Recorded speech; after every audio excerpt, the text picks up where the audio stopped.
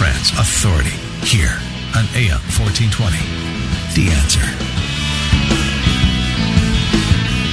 11 minutes after 10, we're going to forego our traditional Reagan open to the top of the hour so we can get right back into the work at hand. We went a little bit long with Congressman Jim Jordan, and I apologize for that. He's always great to talk to all the way to and past the finish line. All right, so hour number 2 is guest-free, so it is time for you at 216-901-0945 or 888-281-1110. Either one of those numbers will get you here. I want to do a little politics to start hour 2.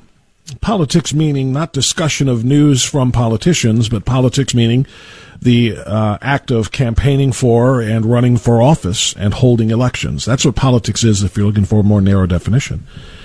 Anyway, we're looking for someone to replace Rob Portman in 2022 when he, of course, his seat is up for grabs because he has decided he is not going to run for re-election. I, for one, am glad of that.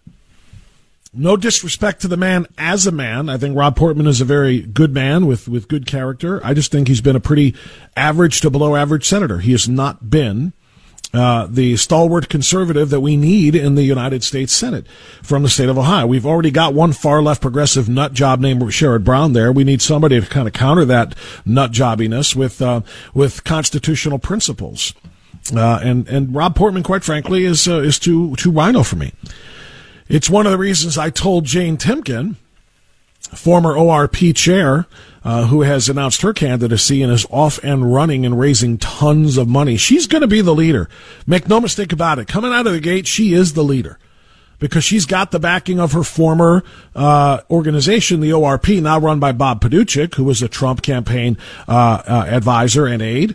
Now he's running the ORP, and Jane Timken is probably going to get a Trump endorsement, which really is going to be troubling for me because I don't believe that she is necessarily, at least she hasn't convinced me that she's the true conservative that I need. And that's what I asked her. I asked her that on Friday when I had Jane Timken on the program. It was the very first thing that I asked her. In fact, I said, are you the full-on, conservative candidate or conservative senator, rather, that I'm looking for? Would you be that conservative senator? And she said, yes. I'm going to let you decide for yourself if she's convincing of that. I'm going to play some of that interview for you in just a moment. But to that end, there has been a new name that has been bandied about here, and that is Mike Turner, U.S. Representative Mike Turner.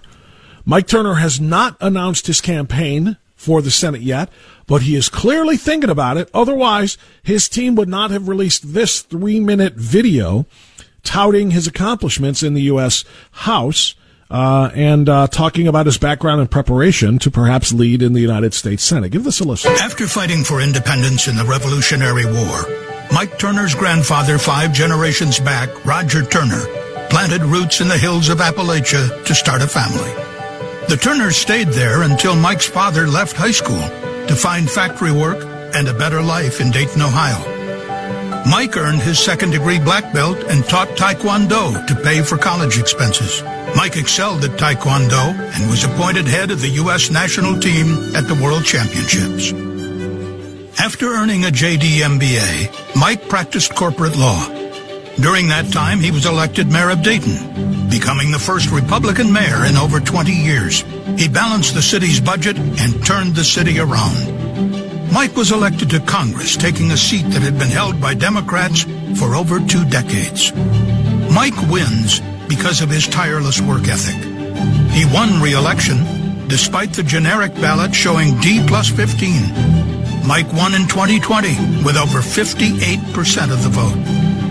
When Mike joined Congress, he immediately began focusing on national security and our men and women in uniform. Mike has been a national voice for U.S. defense and foreign policy. He was elected president of the NATO Parliamentary Assembly, and he fought the Obama administration's sequester. He led Republican efforts to rebuild our military and protect our warfighters. He is a commanding conservative voice in Congress, fighting to protect our families, our values, and our country. Mike delivers the message to the national media. Congressman Turner. Congressman Mike Turner. Mike Turner. Congressman Mike Turner. Congressman Michael Turner. Congressman Mike Turner. Mike Turner. Representative Turner. Congressman Mike Turner. Congressman Mike Turner. Congressman Turner. Mike Turner. Mike Turner. Congressman Mike Turner. You did the country great service today, Congressman. You cut through the clutter. You got to the truth. We had a great team. Match. Well, and you know what? You did a service to your country. Thank you for your hard work. Mike Turner strongly defended President Trump when Nancy Pelosi and Adam Schiff started impeachment. These are real warriors. I'll tell you another one, Mike Turner. Do we know Mike, huh? Hell of a lawyer. Thank you, Mike. Thanks for all the help, too. Ohioans know Mike has been fighting for Ohio, upholding the Constitution and protecting our country. Thank you for those who've encouraged me to seek the United States Senate seat. I have successfully fought for jobs, our communities, our national security, and yes, America first. It takes a strong voice, a proven and tested conservative voice, to win for Ohio. Thank you for your support for me to be that voice, to fight for Ohio and to fight for our country. Congressman Mike Turner of the great state of Ohio. Sir, thank you very much. Yeah, he's done a great job. All right, so that, you heard him there. He said, thank you to everybody who has encouraged me to run. But by the way, I didn't say I was running. That 3-minute video, which is kind of to feel people out, is a clear indication he's going to make an announcement, and that's okay. I also firmly believe that Mike Gibbons, another private businessman who ran obviously against Sherrod Brown a couple of years back, when Jim Renacci also was drafted by the White House to sort of run. Renacci beat Gibbons in the primary there, then ran and lost to Sherrod Brown. But Mike Gibbons, I know, has his eyes on this seat as well. Josh Mandel has already announced and is off and running with a campaign. Bernie Moreno has recently announced that he is going to be a candidate here. And of course, I already talked to Jane Timken. We're going to try to talk to as many of these people as humanly possible. But Mike Turner might be that guy. Mike Turner might be that conservative. He is extremely well regarded for his conservative work in the U.S. House, and he's extremely well regarded for his time as mayor of Dayton. So I know a lot of people, a lot of strong conservatives who say if Mike Turner gets in, and of course that video indicated he's gonna, but he isn't yet. If Mike Turner gets into this race, that's their guy. Others are fully behind Josh Mandel. I haven't heard as much or enough about Bernie Moreno yet, or like I said, Gibbons, until he makes a public statement about this. He hasn't really done that yet. I've talked to Mike Gibbons privately, and I know there's going to be some kind of an announcement coming sooner rather than later, but it hasn't been made yet. And then, as I mentioned, there's the ORP chair, former ORP chair Jane Timken, who I interviewed on Friday. So when I interviewed Jane Timken, I asked her, as I said, a couple of important questions. The first of which was, are you the conservative senator that I'm looking for? Because I'm only interested in true conservatives. I didn't think Rob Portman was conservative enough, and here's how that went. I've wanted someone who is a true conservative to sit in that Senate seat, to represent Ohioans, and most importantly, to be a part of a conservative majority that is going to restore, the liberties that have been taken away from us in this republic. So are you that true conservative I'm looking for? I am. And look, I have a record of standing up and fighting back. As you know from my history, I stood up and ran for chair against John Kasich's hand-picked chairman with the endorsement and support of President Trump, and I cleaned up the ORP, and I turned it into a well-oiled machine that delivered conservative victories time and time again. That's the kind of person I am. I will not sit on the sidelines. I will get into the fight. We need someone who's going to stand up for our conservative principles, and someone's going to Washington to push back on the Democrats. What's happening to our country is un-American. But that's not where that part of the conversation ended. There had to be a follow-up to that. And there was. And if you missed it on Friday, I'll share the rest of that with you coming up right after this timeout. It's 10:20. This is The Authority on AM 1420, The Answer. If you're on hold, good. Stay there. If you're not on hold, get there. Coming to you with a little bit more of the Jane Timken conversation next on AM 1420, The Answer.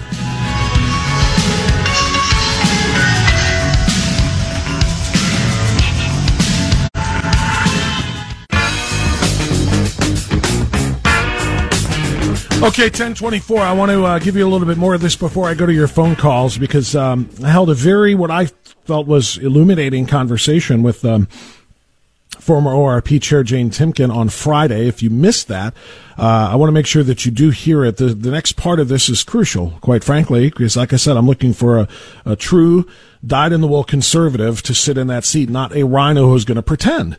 Because we had enough of that with Rob Portman, quite frankly. And so this was the next part of my interview with Jane Timken. Decide for yourself. To this country now, and that's why I'm planning on going to the U.S. Senate and fighting for our country.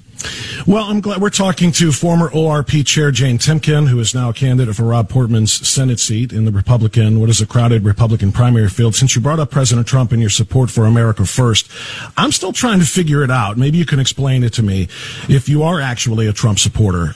Everything you just said sounds great, but considering the trouble that you said you had figuring out how you would have voted on the article of impeachment, even after he left office, or at least after the election was over, and you said that Anthony Gonzalez had a rational reason for voting to impeach him. I have to ask you directly, are you a Trump supporter for real? And how do we know for sure, given those comments about Anthony Gonzalez, who turned his back on the president, turned his back on his party, turned his back on due process in voting along with the Democrats to impeach him? Well, let me be very clear. I disagreed with Anthony Gonzalez's vote. It was unconstitutional, and it's the Democrats who are lawless and wrong. I've made that very clear. Anthony Gonzalez is wrong. I've also called on him to resign because he cannot represent his constituents who are against that impeachment. So make that very clear. Well, if we're going to make that very clear, but if I may, I apologize, but if we're going to make that clear, I want to make this clear. You made that call for his resignation after you announced your candidacy for the Senate, correct? Correct, but listen, doesn't that kind of lean toward politics rather than principle here? You really need Trump's, like I said, it's a crowded field. You need Trump supporters to vote for you in the Republican primary for this Senate seat. How do we know that you're not just appealing to, okay, I really didn't mean what I said about Anthony Gonzalez having a good reason before. I think he should resign now. How do we know that's not politics rather than principle? As I said, I disagreed with Anthony Gonzalez's vote. I made that very clear. I have always been a supporter of President Trump. I've spent the last 4 years traveling the state of Ohio, advancing his agenda, talking about the great things that President Trump achieved for our country, the promises made and promises kept. I have been his supporter. I've been his strongest supporter in the state of Ohio. That is very clear. The people of Ohio know that I've been out there talking about President Trump for over the last 4 years and been his supporter. So I want to make sure that your listeners and the voters of Ohio understand that. Well, look, I appreciate that, but like I said, there is some inconsistency there. When you said that Anthony Gonzalez, two things actually, if you could respond to both these. The first one will be that, the chairs of several other state GOPs of the 10 Republicans in the House who joined all of the Democrats to vote to impeach the president without due process, they censured their Congress members who voted that way. Here in Ohio, even some county GOPs have done so, but the ORP that you chaired did not. So, number one, why did you not hold a vote or issue a personal censorship of Anthony Gonzalez as ORP chair? And then secondly, you said that he had a rational reason for voting to impeach him. What was that reason? I said he had his reasons. I disagreed with his reasons. Don't put words in my mouth. And let me make it very clear. I stepped down as chair before we could have a meeting for censorship. It is my understanding that is on the agenda for the next Ohio Republican Party meeting under the leadership of Bob Paduchik. And look, we need someone who's going to go to Washington, I don't want to put words in your mouth, so I'm just going to read the quote, okay, if I can, from Cleveland.com and the Plain Dealer. Their quote was, and you can tell me if they misquoted you, I think he's got a rational reason why he voted that way. So it's a specific reason. Do you know what that reason is? I have no idea what his reason. What I said was he had his reason for his vote. I disagree with his reason. I just want to make that very clear. I never supported the impeachment. I never supported Anthony Gonzalez's vote. So they also quoted you as saying you don't know how you would have voted. Is that up in the air for you? Why would you not know? No, it is not. Why would you? In other words, why wouldn't you just say, well, of course I would not have voted to impeach him? That's ridiculous. I had made that very clear. It was ridiculous. I will repeat it again. The impeachment was lawless. And I will go to Washington, D.C. and fight back against these lawless actions of the Democrats. They're the ones that we need to be fighting back against. All right, so that was a key part of the interview that I did with Jane Timken, the former ORP chair. I told her at the time, and I'll say it again, she was not clear. She was not clear in any way prior to announcing her candidacy for the Senate that she disagreed with Anthony Gonzalez. She said, and I read the quote again, that Anthony Gonzalez had a rational reason for his vote. She never said, I disagree with his reason, whatever that may be, but he has one. She never, ever, ever, ever said that. She also did not call for his resignation until after she became a candidate. So, and I'm going to be point blank honest with you here. I'm looking for a true conservative for that seat. I don't see one in Jane Timken right now. Maybe in the next year and a half she can change my mind. I'll give her a chance to. And I intend to talk to Bernie Moreno. I intend to talk to Mike Gibbons. I intend to talk to Josh Mandel. I intend to talk to Mike Turner. I intend to talk to every one of them that I can, and I will give them all the tough questions, whatever they may be, but I'm going to try to find a true dyed-in-the-wool conservative senator for the state of Ohio. And I'm going to reach out to as many people as I possibly can with that messaging, with the questions, with the answers. And right now I'm looking for a conservative, and I haven't heard one yet that I've talked to personally, at least that I'm 100% convinced of. I've talked to Josh Mandel. That's not to disparage him. He didn't say anything negative about Trump. He didn't say anything about supporting people who voted to impeach Trump. So, there's some angles there, I think, that we're going to have to discuss with every single candidate, but that was the biggest one for me with Jane Timken. I would love to get your response to that at 216-901-0945 right here on The Authority. There are two sides to every story. There's the mainstream media side, and then there's the truth. You are experiencing the truth. The Bob France Authority on AM 1420. The Answer.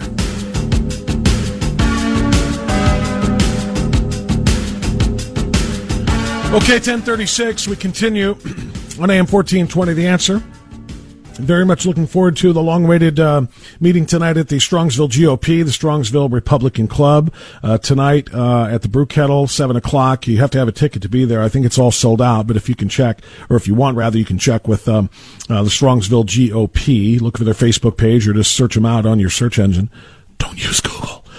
Find them if you want to be there, but we've got a lot of work to do tonight. We're going to talk about a lot of things going on in the state of Ohio, a lot of things going on nationally, including perhaps some of the politics, including this race. So you just heard part of my interview with Jane Timken from last week. I intend to interview all of the other candidates for the Senate seat in the GOP primary. And I'll ask tough questions of everybody, but from what you've heard thus far, give me your thoughts. Let's go to Frank, who's calling us from Brook Park on AM 1420, The Answer. Hi, Frank. Go ahead, sir. Thank you. I think Congress and the Senate have to get together and use Webster's dictionary when they're talking. I'm thinking particularly of the word infrastructure.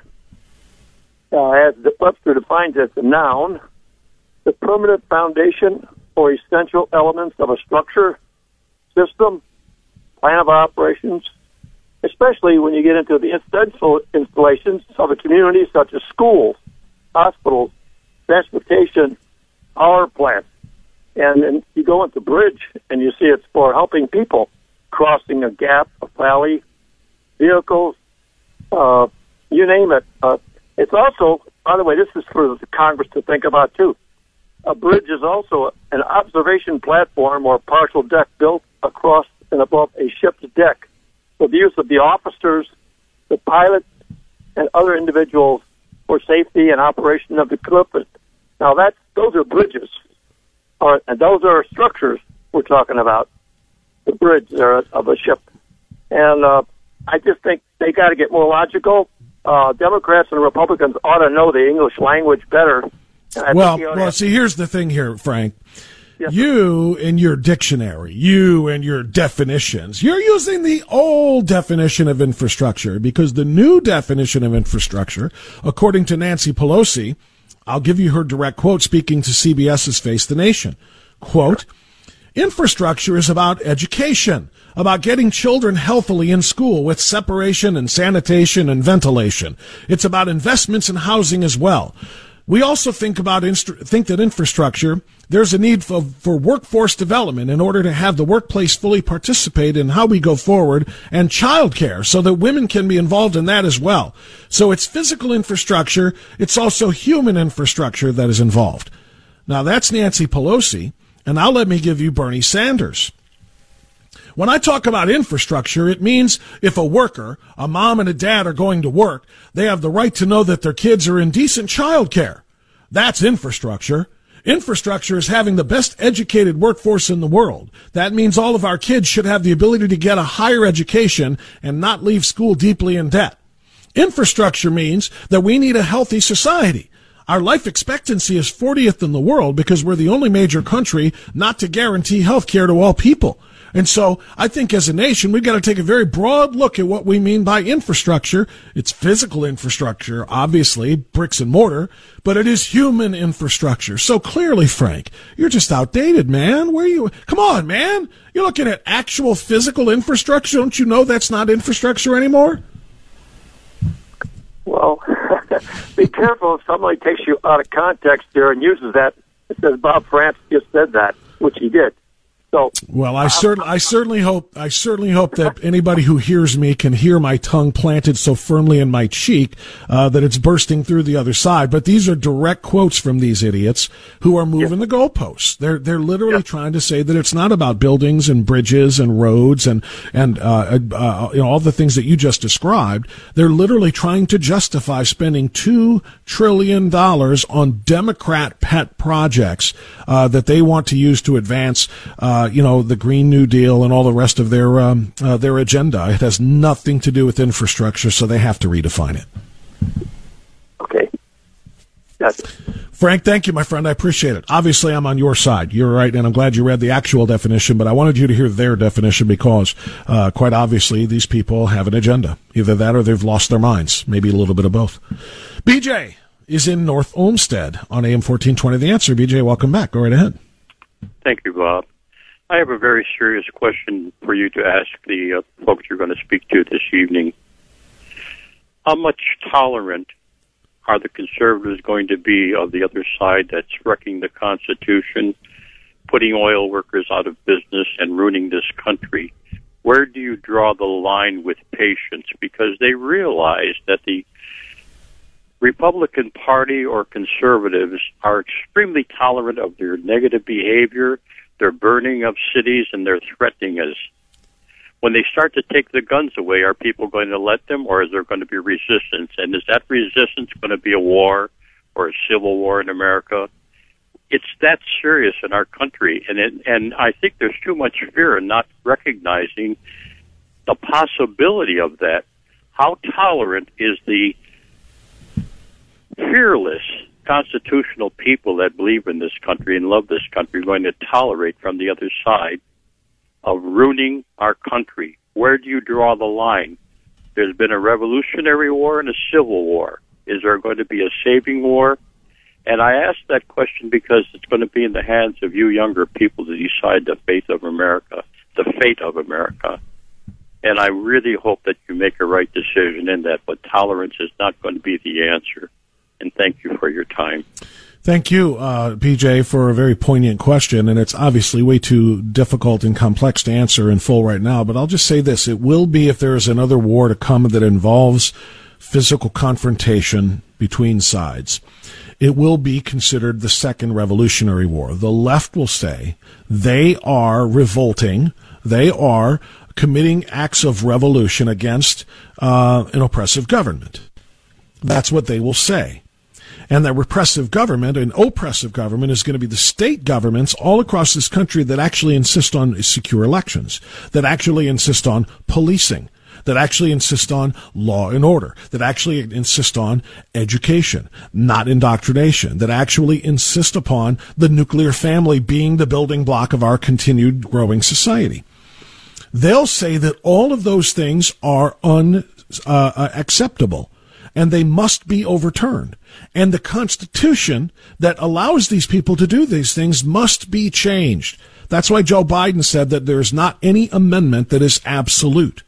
So in their mind, they will be committing an act of revolution against an oppressive governmental system. And they will want to build it again in the form of a real oppressive governmental system built and rooted in Marxism, socialism, communism. And they will see themselves as being the good guys.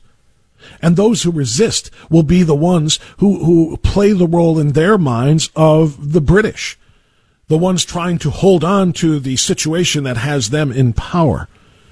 So they will consider it a revolutionary war. What it will be instead is an attack on this republic that remains, thanks to the system of government that allows the states to make their own laws, rather than everything being federalized. Thanks to state governments, 30 plus which out of 50 are controlled by Republican majorities and or Republican governors. Thanks to them, this republic is still the freest nation on the planet. Thanks to them, this republic still gives everybody of every color, every ethnicity, and every religious creed the opportunity to succeed at levels unthought of in even Western European democracies. Nowhere else in the world, the Western world or otherwise, do people have opportunities like they do here. It remains that way. And it will remain that way as long as we can defend it. So there will be at some point, I don't know how close we are or far we are from it, but there probably will be a confrontational second Revolutionary War, except that in this case we will be rooting for the existing government and not the quote-unquote revolutionaries, because the revolutionaries want to impose totalitarianism, not freedom. In this case, the existing government, the republic, is the one to root for because they will continue to defend those freedoms. That's the best way I can describe it. I may try to describe it in such terms tonight at the speech, but that's the best way I can describe it for now, BJ, and I thank you. From BJ to TJ. Why the heck not? TJ, go right ahead. You're on the air, sir. Yeah, Bob, you were talking about the boycotting, and you brought up a good point. What if, like, both companies, take this stance? Well, here's my opinion on this. You pick one winner, you pick a loser. Say, like, Coca-Cola and Pepsi are on the same thing. Yeah. Well, you boycott Coca-Cola, okay, until you bring them to their knees. And then after you brought them to their knees, then you turn on Pepsi. And you could do this with everybody. Pick the winners and losers. They'll start to get the point. I always said this when they had, like, the gas boycotts. What they should have done was boycott, say, like, pick Sunoco for the next couple of weeks. We're not going to buy that gas. We'll go to Shell, we'll go everywhere, but we won't go to Sunoco. And when their profits start to take a dive, then they start to wake up. This is the effective way to boycott. And sometimes we may have to lay in bed with the other side buying their product, but hurting, like Coca-Cola. I like my diet root beer. But you know what? I'm going to try to find a diet root beer from Cotton Club or Pepsi and just stop doing business with Coca-Cola. And then finally, when they got and 75 million plus people can bring them to their knees real quick. I guarantee, Bob. But this is the way to boycott. Let us pick the winners and the losers. Well, here's the thing, TJ. I don't disagree. I question whether or not it can be truly effective when they all end up doing the same thing. As Congressman Jordan said, if I'm given a choice between Delta and American, I'll fly American. Well, until American makes the same woke statement and promises the same woke diversity did you see what Delta is doing as far as their pilots? Tucker had this on last week. They're literally going to, in the next 10 years, they're striving for a certain diversity, a certain affirmative action for their pilots to take not just the best, highest scoring pilots from pilot school, from their training program, but a certain number of them based on their color and their gender. So in other words, you might have somebody who's a little less equipped at handling an emergency in the air, but they look the right color for us. That's what Delta's doing. So what happens when American and United and Southwest and I don't know, pick the other airlines. They're all doing the same thing. We're kind of forced now. Now we can't just boycott one because they're all doing the same thing. And that's the danger here. When they had 100 CEOs getting together on this Zoom call that Congressman Jordan and I were talking about, all strategizing how to, put pressure on and intimidate the various Republican state legislatures to loosen the voting restrictions, so that cheating and fraud are rampant again. When they all start to do that, TJ, we're kind of left with, we got nobody left to boycott because it's all of them. And we've got to travel. We've got to go from here to there. We've got to drink this. We've got to do that. That's the danger here, is they're all uniting and there's power in their numbers. Well, that's the thing I'm saying, Bob. We can pick one to crush at a time. Okay, we can't, you can't deal with all of them. That, I agree with you. And as far as like Delta, that's all the more reason not to fly Delta. Not a boycott, but for your personal safety. That show on cable, Air Disasters, they're going to do real well in the next few years when Delta starts this kind of, policy. But what I'm saying is you pick one and you crush them. You crush them. Let their shareholders start, pounding on them like, hey, we're losing money here. You got to do something. Then once you pretty much crushed one, then move to the next one. Like jump around and pick. Yeah, but TJ, here's the thing, that you've got to consider that I don't think you've put together here, is that when you boycott one and you still need the product or the services, you are then using the other. So while there is one that is starving for 2 weeks, another one is getting fat and happy for 2 weeks. And then when you boycott that one, well, they already have their reserves. They've got their revenues already generated from the fat and happy time that you boycotted the other. And when you go to boycott them now, they're like, that's fine. We made 4 weeks worth of revenue during the 2 weeks that you were boycotting our competition. And so now we can wait out your 2-week boycott of us. At some point, if they're all doing this, they're all gonna be able to survive rotating or rolling boycotts. We have to find a way to change their policies beyond just, short-term boycotts. We have to, and most importantly, my friend, and thanks for the call, TJ, I got to get our time out here at 10:50. Most importantly, we have to go at them from a place that,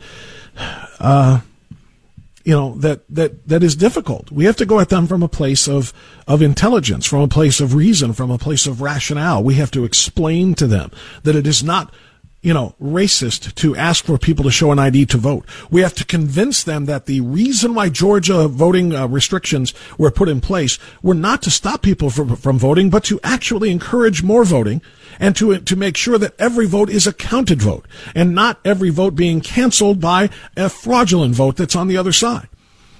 To make sure that everybody's vote is counted at the same time, and that things aren't kind of shuffled off to the side and new ones shuffled in. All of these things that we saw that were very, very suspicious in November of 2020.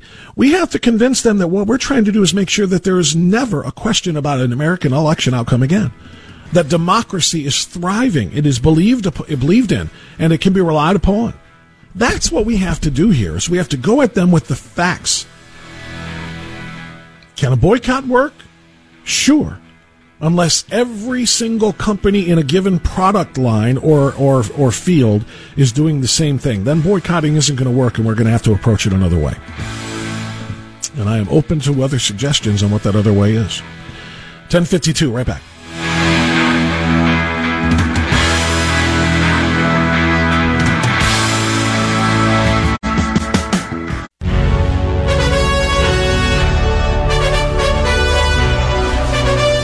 .56, final segment of The Authority. Don't forget Mike Gallagher is coming your way at 11 o'clock. Then you're going to get you some Charlie Kirk, some Dennis Prager, a little bit of Sebastian Gorka, then some Jay Sekulow live, then a little bit of Larry Elder, unless you're in Strongsville tonight at the Brew Kettle for the Strongsville GOP meeting. I'm looking forward to speaking to the great folks there and looking forward to engaging in some great conversation. Let's take another call here. Sister Mary Grace is in Old Brooklyn. Good morning. God's blessings, Bob. And to you as well. Praise God for you every day for telling the truth, and that's what it's about. They want to play the scam. To understand, here, look at this, look at that, while they're doing other things. God is good every day, but you gotta keep your mind and your body and everything focused on the foundation of your faith. And I'm all about Christ Jesus. That's why they call me Sister Mary Christ. I understand, and I'm with you. And you're right, we do. I mean, we do. We need God's grace more right now, I think, than ever before. You know, listen, and thank you for the call, sister, and for your blessings. I appreciate that. I'm going to wrap this up with just a quick comment on that. I saw, Lordy, was it Red State? There was one of the sites that I visit on a regular basis when I prepare my programs. And I can't remember which one it is, so my apologies. I would like to give attribution. But the headline was something to the effect of, our rights are under attack now worse than at any time in American history since the foundation of this republic and the Declaration of our Independence and the establishment of our Constitution and so forth, the ratification. And we oftentimes become guilty of recency bias, right? What I mean by that is, when there's a great football player in the National Football League, like Patrick Mahomes, quarterback of the Chiefs. He's been an MVP. He's won a Super Bowl all before the age of 24. And you'll get people because of recency bias, meaning this is what I see in front of me right now, the most recent. He's unbelievable. There's nobody that's been like him before, and they'll declare him the greatest to ever play. And they don't have the context of history to rely upon to make statements like that. So we get guilty of recency biases in sports, in politics, in presidents, and yes, in just various times, eras, if you will, of our culture. And I want you to understand that it is not recency bias that leads me to agree with and to repeat that headline.